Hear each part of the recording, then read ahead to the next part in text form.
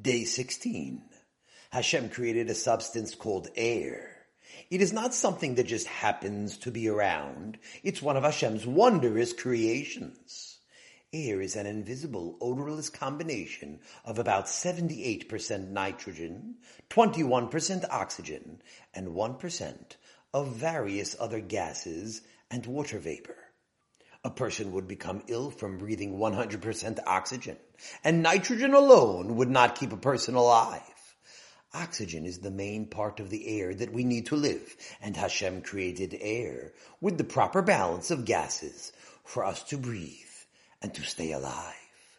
A person breathes about 12 or 18 times each minute, which amounts to about 17,000 to 26,000 times each day.